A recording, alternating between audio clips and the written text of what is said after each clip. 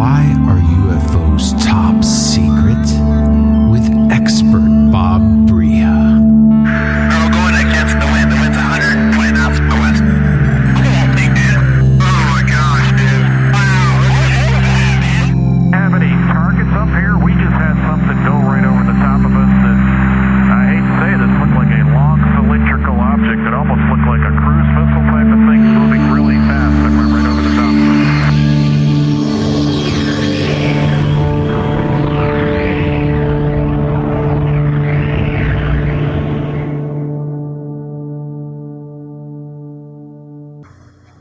Good evening, ladies and gentlemen. And people from other places. Yes, all places. We had a busy week. Both of us have been occupied by a lot of things. My friend is getting ready to move into a new home in another state, so he's very busy getting ready to make the big move. So he's pretty occupied with that. Me, I've been occupied with my health this week, and had some good news from my doctor. He told me that I can drive my car soon. So because he gave me mobility back, I'm a happy man. Yes.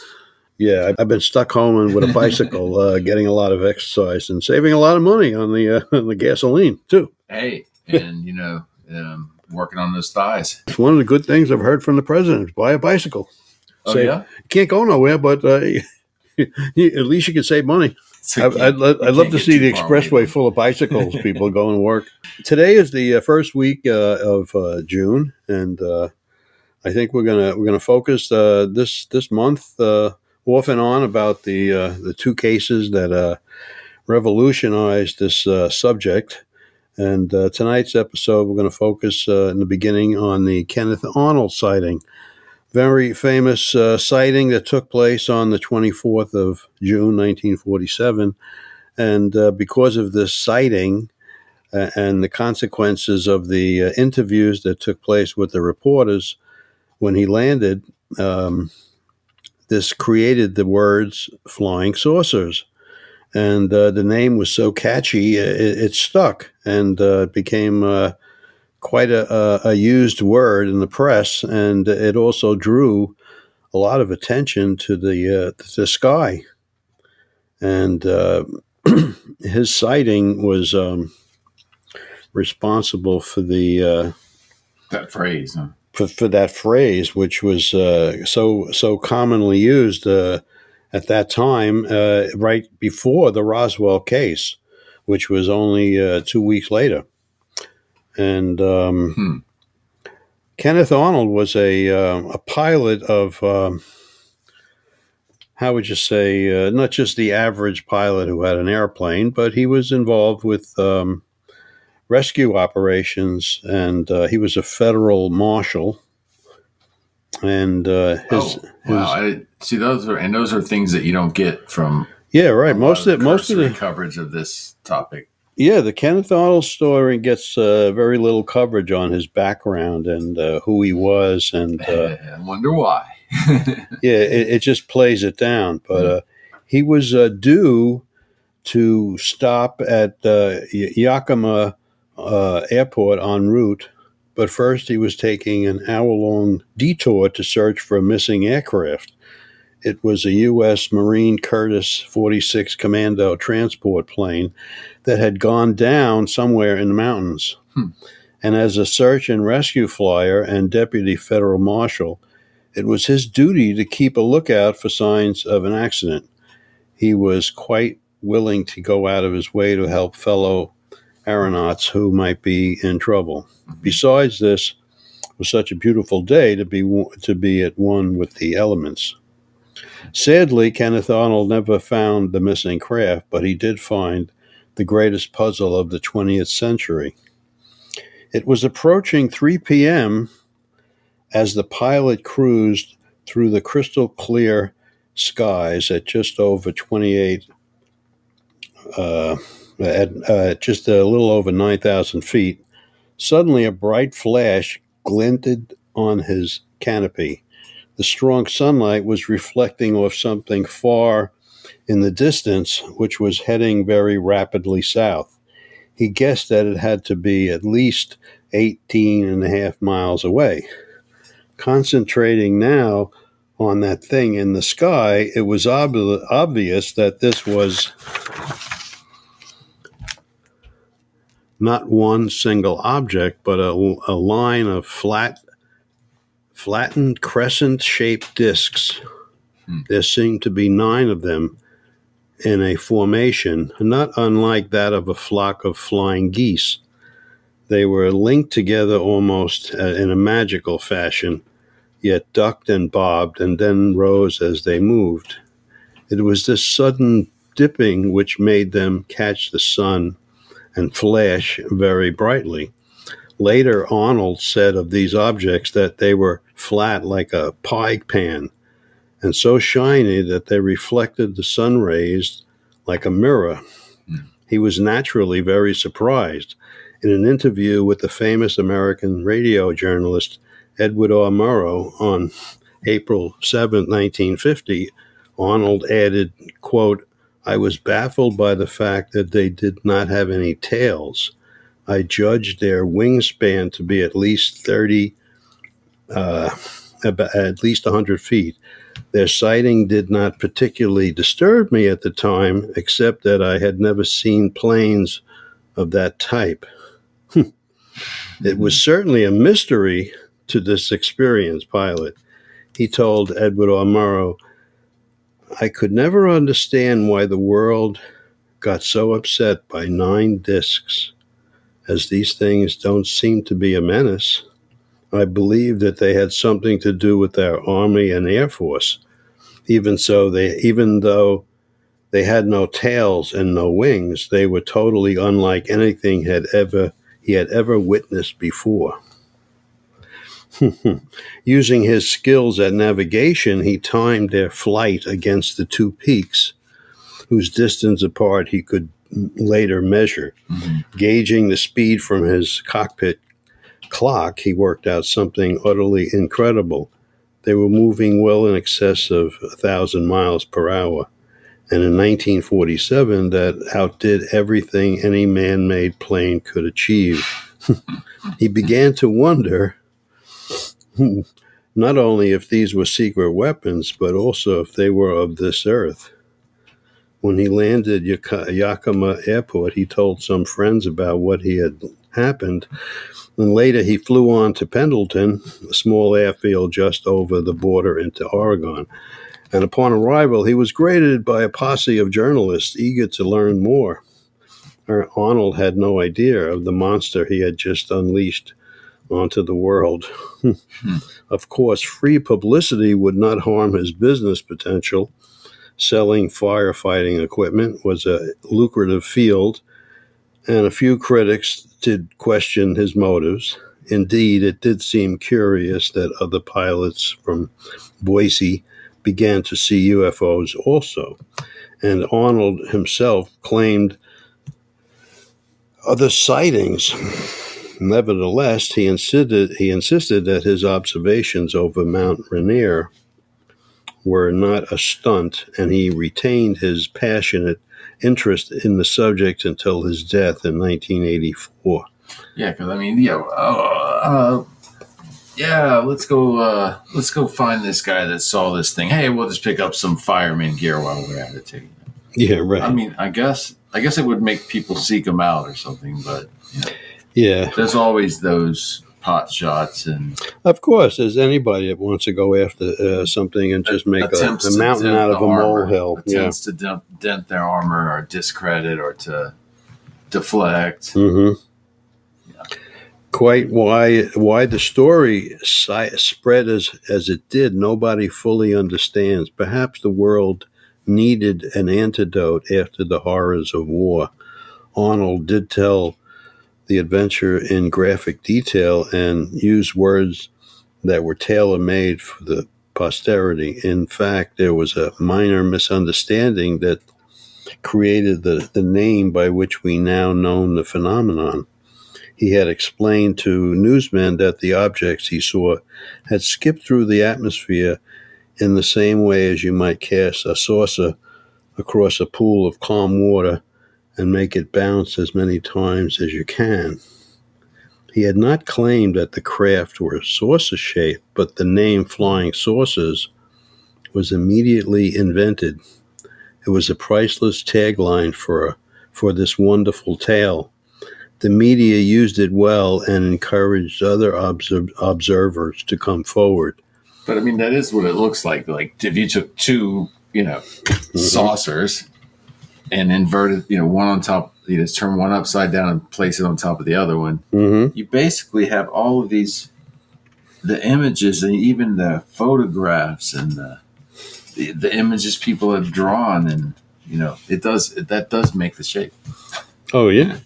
And also when we have a statement here within this chapter, which was published by the FBI Intelligence Study Group, and it says, quote, "This flying saucer situation is not all imaginary or seeing too much in some natural phenomenon. Something is really flying around." And that is based on this FBI intelligence report, which comes on a detailed analysis of the Kenneth Arnold case and 15 other UFO encounters reported during the first month of the flying saucer mystery, declassified in 1976 by the American Freedom of Information Act. Mm-hmm. That's our friend. Mm-hmm. So the Kenneth Arnold sighting was causing a lot of how would you say, controversy, and questions were being raised, and then all of a sudden we have this object that allegedly crashes in the New Mexico desert, and a military man picks up the equipment and debris and brings it back to his military base. And oddly enough, this debris, which was said to be a disc recovered by the United States Army, and it's imprinted on the very sweatshirt that I have in my house. And that was in that Walter Winchell broadcast too, wasn't it? Yeah, that was exactly. That whole night. Summarizes. Once, so basically, that proves that at least it was reported originally that they had in their possession a UFO. Yeah, well, they were for about 2 days or 1 day or something, right? And then the excuse is the alternate excuse was put out. The very day that Jesse Marcel returned the equipment or the debris to the military base, the information went out pretty quickly, within a day, with maybe 24 hours, that the debris that he had retrieved from the desert was a weather balloon. Mm-hmm. And that was the beginning of the cover-up, which they've been keeping this going all these years later. Yeah.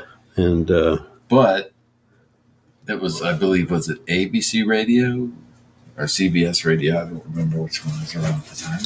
What? That reported that where Walter Winchell was on. And, that was the journalism of the day, was that they had in their possession a UFO. Yeah, and until further, information would be gathered, and they would hold this information back. So they wouldn't really talk too much about it. They just removed it from the area and brought it to Wright-Patterson Air Force Base for further analysis. That's what they said. And from there, it's kind of comical that they would bring a weather balloon to Wright-Patterson for analysis, that they wouldn't know that it's a weather balloon right away. Very good point. That's a very good point right there, because they reported it one way, and then the follow-up was almost like I'm not going to get into politics anyway. Well, the whole controversy between the Kenneth Arnold sighting is that these objects were being seen, okay, and because the pilot reported these things to the press, doesn't mean that these discs or these sightings weren't being made earlier in previous years during the war. The name Foo Fighters was attributed to these unidentified objects that were following the military operations during the war. And both sides reported these things, as they called them. And the word Foo Fighter was applied to them. And today we have a rock band that uses that very word. And I know for a fact that these objects were being observed and they were reported to their superiors. So because they had no identification on these objects, they just kept an eye on them. So when Kenneth Arnold spotted 9 of them, that really raised a lot of eyebrows in the government because they knew something was up. And that's why the chapter title on that book I'm reading to you about the Kenneth Arnold says the UFOs arrive in 1947. And this is due to the snoopiness that they've been carrying on with American weaponry and the fact that the Roswell crash took place so close to the plane that was used during the atomic bomb in Hiroshima, and the secrecy that was surrounding this crash was listed as almost paranoid. And their secrecy level was really they were really confused, because if these things weren't Soviet, they had to be, from outer space. And it was taking a lot of effort to persuade some of the military generals that they actually were dealing with a threat from outer space.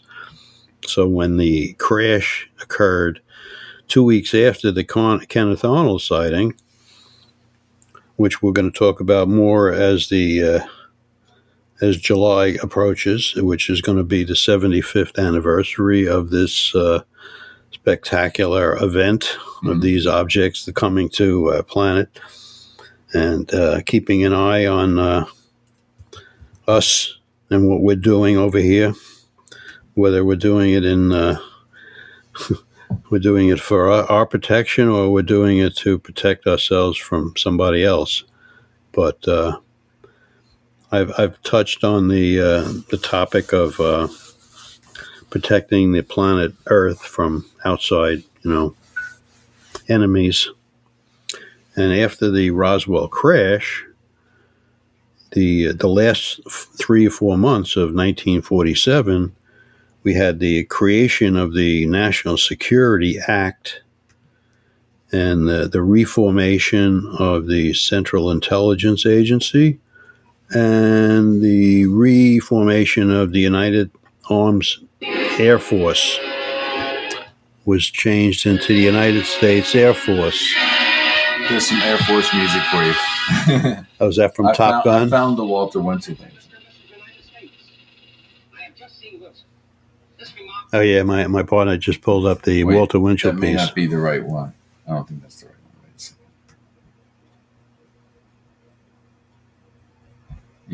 one. I'll let you know. I'll right. In a second. I got to find the right one. So when the object crashed and all these different things occurred in the end of 1947, it seems too coincidental that that the United States would have to form an act called the National Security Act, which would somehow have some precedent in our Constitution. And the words national security are very important. And when these words are applied to a program, they carry a lot of weight. And during the war, the Manhattan Project was one of those topics that had a considerable amount of secrecy, and the protection of that information that was being kept secret was pretty held in security. I mean, there was no breaks in it. Otherwise, everybody would have known about it. And the few people that did reveal information about the atomic bombs construction were the Eisenbergs, or the Rosenbergs. I think they were the Rosenbergs. Yes, they were executed for espionage, and it just shows you how important the need to protect topics that are put into the national security drawer. And UFOs were immediately put into this category of national security, and it supersedes Congress's ability to control what has to be done under the rules of the National Security Act. And don't forget, the National Security Act has a lot of fingers, I call them. You know, we have the National Security Agency, we have the National Security Council, we have the UN, and many other agencies that are affiliated with the duties of the National Security Act, which are carried out at the Pentagon and the Department of Defense. And the threat that these objects posed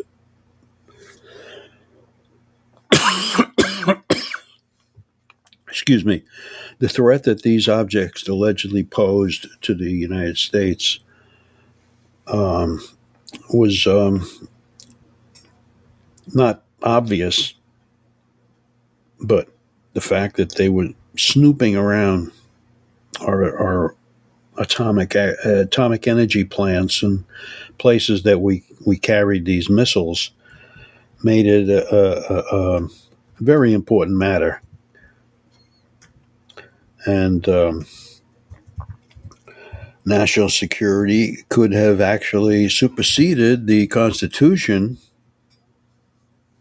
And because we have a two-party system, one party may have information that doesn't share total information with the other party, and that could be a problem. During the early days of the crash, we had the Democrats in charge of this problem. And as the Majestic 12 documents reveal in the Eisenhower briefing papers, it did not appear that the Eisenhower administration was in favor of keeping this information from the public. And the Eisenhower administration were, as we all know, were Republicans. Mm-hmm. So we have a disagreement, and there's also information that I've come across that Truman had tried to change Eisenhower's mind on which party he would be associated with, but he didn't fall for it. And during his final days in office, he made comments about this military-industrial complex, which he saw as a big problem. And he made such a amount of emphasis on it that it was a problem that he didn't really break any oaths that he may have known that could cover this subject in more detail. But when Ronald Reagan took office, and he was a Republican, he took a big interest in this subject. So I focused on that in previous episodes, but it is amazing how one party knows one thing and some information, and another party knows a little bit. And we touched on the Hillary interest in this subject, and Bill and Hillary were quite interested in this subject, and They pushed hard. And they're Democrats, and they had access to people that had information that they felt was worthy of sharing with the public. But I guess the people on the top, maybe members of the Majestic 12, didn't agree with that. So possibility that she didn't win the election because of Donald Trump. It could be because somebody else didn't favor her bringing this information to public light. We have stories on Jimmy Carter also, which I've gone into. He wanted to also reveal this information to the public, and he was a Democrat, and yet somebody didn't want him to be talking about it, and he was stifled. So there is a deep interest in keeping this subject from the public's discussion, whether it's... It could be like a breaking news, for example. Headline edition, July 8, 1947. The Army Air Forces has announced that a flying disc has been found and is now in the possession of the Army. Army officers say the missile, found sometime last week, has been inspected at Roswell, New Mexico, and sent to Wright Field, Ohio, for further inspection. Late this afternoon, a bulletin from New Mexico suggested that the widely publicized mystery of the flying saucers may soon be solved. Mm-hmm. Yeah, And that's when that last statement was the beginning of the cover-up. Well, you got to have the cover-up. That's part of the proof. I'm sure that I'm sure the Pentagon had a nice direct telephone to Walter Winchell's office because the story went from a positive statement to a misinformation, and or he got a little, grab on the back of his collar and said, "Listen, yeah, they read him the riot act. Are you a scientist? No. So it was a weather balloon, right? Do you want to keep your job or do you want to lose it?" You never know. Yeah. Something. Yeah, bullets. The report changed, and the information that he got changed, and inquiries into the Army were basically unanswered. Mm-hmm. And stories were not corroborated from the first day. So, well, because of all the confusion that was taking place between the last 2 weeks in June and the first few weeks of July, is when all the as they say, quote, hit the fan. When the stuff hit the fan, all the weather balloon hit the fan. Yeah, yeah, and because of the genuine amazement at what had happened, and the fact that they had to find out immediately what this stuff was all about, they had to immediately bring it to a place or places that would experiment on this stuff and find out what this stuff is made of and how we could integrate it into our military usage. Mm-hmm. And this is one of the main reasons for total, secrecy. And you can't blame the United States for doing that. I mean, we want to take advantage of any gains that we can make in succeeding our enemies. And for this object to have fallen into our hands, maybe first, before the Soviets got their hands on one of these objects, seems to be in our favor, that because of our complete secrecy on this object, that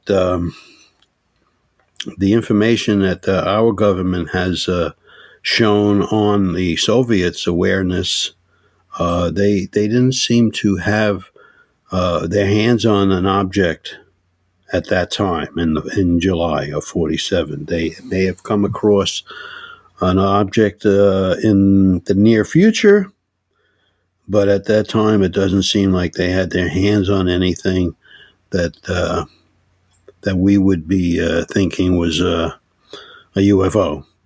So the fact that we had the jump on it gave us the biggest leap that the United States could ever have or ever hope for. Interestingly, too, the sighting that he had, he reported it crescent shaped, and when you think about it, the saucer shape, right? The round disc shape has been reported so many times everywhere. Whether that's been copycatted or its original sightings is up. Yeah, the pilots, the pilots that are in the beginning of our podcast. But anyways, in him seeing the reflection of the light and everything, it may have appeared to be a crescent, or the part he could see was the shape of a crescent, because he wasn't aware that it was probably a full round disc. Mm-hmm. So you see a lot of the images of that time and the reports of that time showing the crescent type, almost like a bat shape, or the triangle with the tail kind of thing. But we've all seen the way birds fly in a tight formation, and a lot of times I myself am amazed how they do that. They stay equidistant to each other. It's almost like this is actually the picture that he drew. That was part of, I think, that the 1976 FOIA release you were talking about. So it's almost a circle with like clipping two little parts off and making a little pointy tail or something. Kind of like, what would you call it? Like a semi-hexagon with a rounded side. A fin or something. Yeah, it almost looks like I don't know what to compare that to shape-wise. A stop sign that's half round and half hexagon. He says in the chapter that I had read before that he tried to turn his plane with his window open so that he can get a direct view without the light bouncing off of his cockpit window, and he was able to do that, and he still saw the objects reflecting the light. Yeah, and all of this jives with what the Pentagon released, those couple of clips, that little spinning disc, silvery looking disc thing that was kind of spinning on its axis. Like when you were reading that part about how it was reflecting, and he said there were 9 of them that looked like they were locked together, but then they would dip and they would bob probably up and down, spinning on their axis, like we've seen in the Pentagon release. Yeah. I mean, to think that this something from 1947 is jiving from what they're finally releasing today, 80 years later. Wow. Well, it's so, like I keep reiterating the importance of those few weeks between the end of June and the middle of July. Right. It gave them so much excitement. And when I read what I think is statements from people that were in the know and had received confirmation of this stuff being brought to locations in Nevada for exploration, it turns out that at the end of December in 1947, the development of the transistor came out. And this, they say, was one of the first items. I think I need one in my head for the math. It's the 75th year anniversary that's this year. Yeah, that's what I'm saying 80, but I rounded up. You were only 5 years old. Yeah. So the transistor was developed, and at the end of 1947, and they say this is one of the first back-engineered revolutionary pieces of technology that was able to literally change modern electronics. Excuse me, did you say back engineered? They back engineered this. Excuse me, that there was evidence that put out in some of the documents and says back engineered. Keyword back engineered, right? As a result of that's whatever was on that craft. Mm-hmm. The transistor was something associated with that craft. Yeah, you mentioned fiber optics before. Yeah, another one. And Velcro too. Mm-hmm. Of all the substances that were on the clothing that was ripped off their bodies. I'd like to personally thank all of you aliens out there who had a hand in inventing Velcro, because it gives me great pleasure. Thank you. Yes, America made a lot of money off of that. I love it. I love the stuff. It's some of that stuff. They use it on the windshield for your when you go over the tunnel, you go over the bridge. They have a little thing you stick on your windshield, mm-hmm. and there's two little plastic Velcro pieces that are those are super Velcro. Those are so strong. Gorilla tape or whatever. It's like that alien tape. Alien tape. How could I get that one wrong? Some of that stuff is really unbelievable, and all you have to do is turn it, and it separates its suction.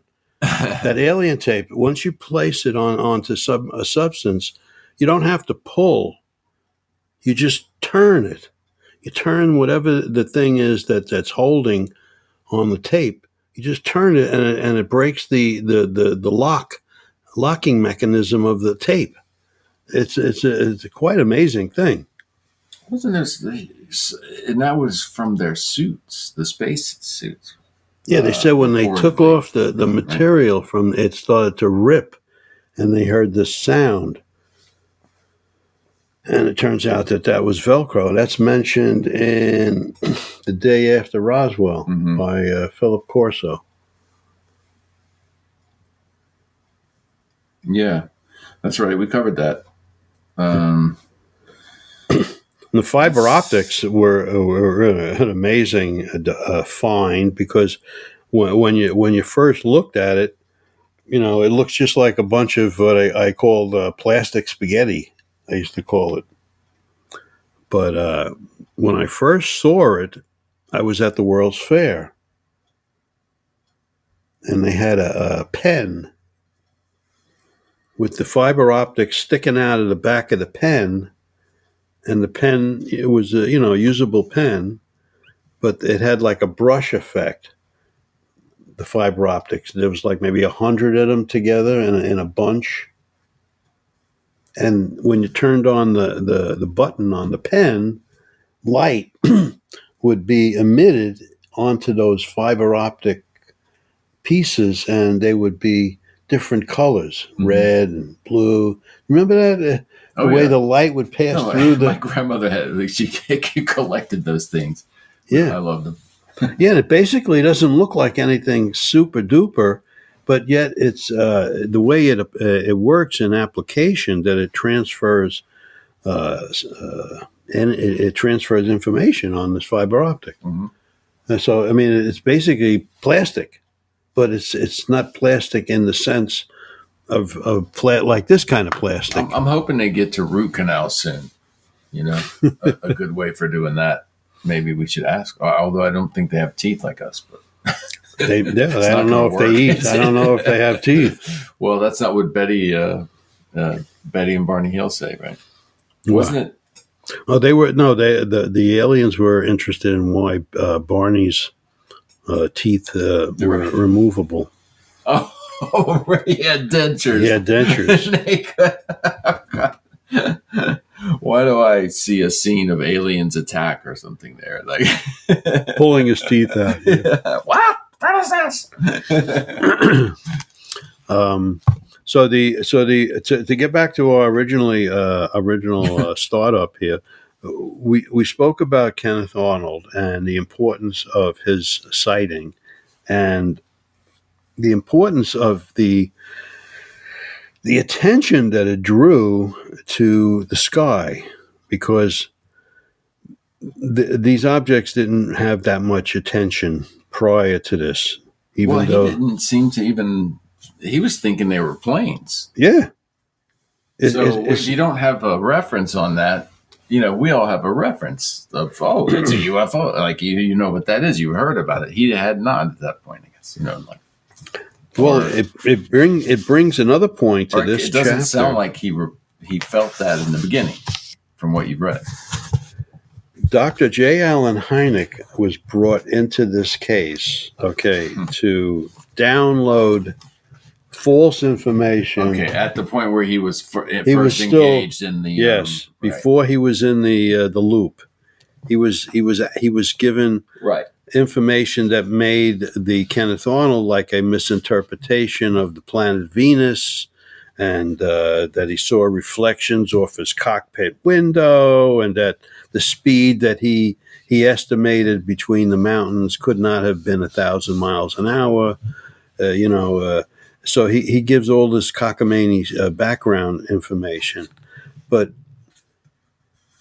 ironically, as I said in last week's or the week before, Dr. J. Allen Hynek had a what do they call it, an epiphany? Mm-hmm. And his whole feeling towards the subject was given a different look.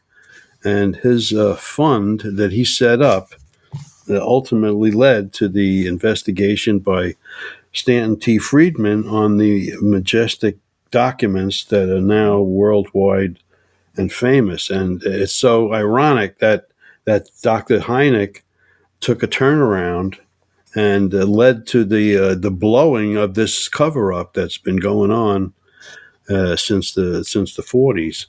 And when you put all the pieces together, like I have, and a lot of other people that have taken this subject serious, you see all the factors that went into putting a cover-up together. They had to employ, counterintelligence operations of the CIA, and for an object to have all this attention that doesn't technically exist. This is a weather balloon. You're making all these changes and all the secrecy surrounding a weather balloon. I mean, it's amazing. And wait till we get into July, and I get into the nitty gritty about the Roswell story and how they try to destroy the witnesses in that case. I mean, they had a major problem, and that's why the government had to take it upon themselves to bring the CIA into this. Because they were having a difficult time trying to calm the public, because, as I mentioned in another episode, in 1952, these objects actually were spotted over the White House and caused a real big concern for the government. Yeah, that's could be seen as a little bit alarming. The 52 overflight, and that also had a lot to do with the development of a more detailed operation for these objects to be retrieved and returned to classified places. They didn't want this stuff to be sitting around the streets if it should come down. So they had international permission from various governments to apprehend this material, and on the basis of national security, these nations apparently cooperated with this whole operation. And even though we have different countries that do report these sightings, the United States still has control over the ultimate, I guess, the awareness part. As long as the press is suppressing this information and not giving it the. Well, since we have our nose in everyone's business, I mean, we're kind of the world's police, unfortunately, in some ways. and I can see how the change has started to occur, and that more attention is being given to the subject, And it's not just because the anniversary is returning. 75 years. It's because of these pilots' reports that were exposed on the TV and the radio and various places on the internet, which gave it a lot more, attention, and the attention that was shown by these pilots and their excitement has been, shown on my my podcast every time I start my podcast, because you can never get tired of hearing the pilots' excitement in what they're witnessing. It's very difficult to get excited and to fake it when especially if you're not an actor and you're just a pilot for the government. When you start getting excited by things that you've been reported to have seen, it just shows you that they can't all be faking it. Too many of these pilots have reported a very similar thing over the years and decades. And one consistency is how fast it came on his horizon, and then he saw a glimmer from the reflection, and then, but they came on all of a sudden. Yeah. It's always sudden when they enter. Well, not always, but when they leave, it's usually. Nobody's always, because everybody's not looking up in the sky. It's people are looking up in the sky when they see something that catches their attention. But if there's nothing there, then nobody's looking up there. But a pilot who's flying around, he's got his eyes on everything, because he could run into these things.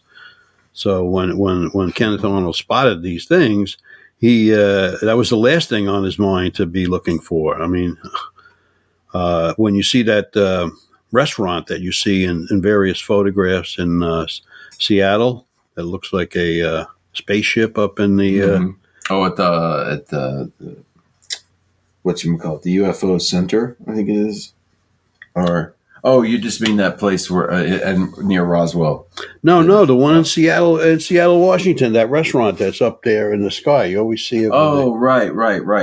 Sorry. That was done in honor of the story that Kenneth Arnold brought to that. I did not know that either. Yeah, okay. That's and sometimes on Fox News they have a picture of the reporter, and in the background is that restaurant, and I always laugh at myself. Yeah, they seem to be like Tucker, right? He's like the only journalist I see really. He's got the bite regularly, and not that regular, but every once in a while he brings a UFO story, and he brings Elizondo or somebody, and he does keep coming back to it. Yeah, he does, and the funny thing is that because that he does it periodically, he doesn't oversaturate his news show with the same subject, because then he would be looking like a UFO nut. Yeah. So like us, you mean? Like us, So he just does what he can, and he does a good job. He's got the interest. I would like to talk to him myself and wake him up a little more, and then he would really be fascinated with it. But eventually I'll get a hold of him. Right now I'm trying to reach someone else in New Mexico. A couple folks. Yeah, a couple of folks that I've crossed paths with over the years. It's been an effort over the years. People say, "Oh, why don't you write a book?" And I say, "Well, I have a lot more fun in talking about it, because a book, I got a lot of people that write the same thing, and they say mostly the same thing that I say in different ways. But when I talk to people, I try to get their reaction and what they think is the truth, and what they assume is the truth. And when I tell them that there's lies being told to the American public, and I point out certain ways to double check on this. Is this this is still at the right volume? Yeah. One of the best ones I really focus on is when President Reagan gave his speech at the UN, and he speaks directly about a threat from the outer space, and how we would all come together and unite. I find that a real interesting statement from the president. What would we do in the face of an alien encounter? Yeah, would we just put our hands up and say we surrender, or would we fight back? And then why did he create a strategic defense initiative to set up a protective missile system for outside attack from the Soviets? No, I don't think so. I mean, I think it's probably easier to control ourselves than powers that we don't know the full extent of. But we'll see. There's a big budget to this stuff these days. Yeah, and a lot of it is... defense is getting bigger when you talk about outer space now. Yeah, it falls under the heading of black budget. Yeah, right. And the black budget is not for your eyes only. That's another thing. But we have covered this subject in detail. That's about the time we budgeted for this topic today. Yeah, I can imagine how much they budgeted the future budget for this subject, because they're still trying to keep it quiet. Yeah, we got 2 clips out of the Pentagon after 75 years. Thank you, but we know there's some more there. Yeah, there's some more BS to be put out. Yeah, Big Chief Thunderlong, thank you for coming through the chat room today on the Podbean, and he said add in inflation. Yeah, just add inflation. Yeah. You too, Chris Wilson, big shout out, and also Raccoon, thank you for coming through again, and number 6, that is. Oh boy. Yeah. So we will see you guys next week, though. Sorry, we missed a week. Sometimes we get a little busy, and there is a lot going on, and a lot of current events we'll probably talk about. Oh yeah, in the next couple of weeks as well. Yes, definitely going to cover the Roswell story going on. Mm-hmm. We'll see, and don't forget to use your eyes and ears. Mm-hmm. Keep an open mind. Very, very important. But all of our followers do, Rob. That's right. That's why they come here. That's why you come here. Thanks, guys. See you next week. Ciao.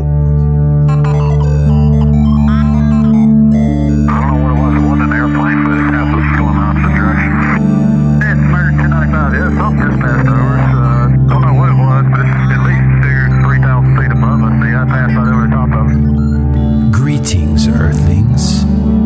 You have discovered the podcast, Why Are UFOs Top Secret?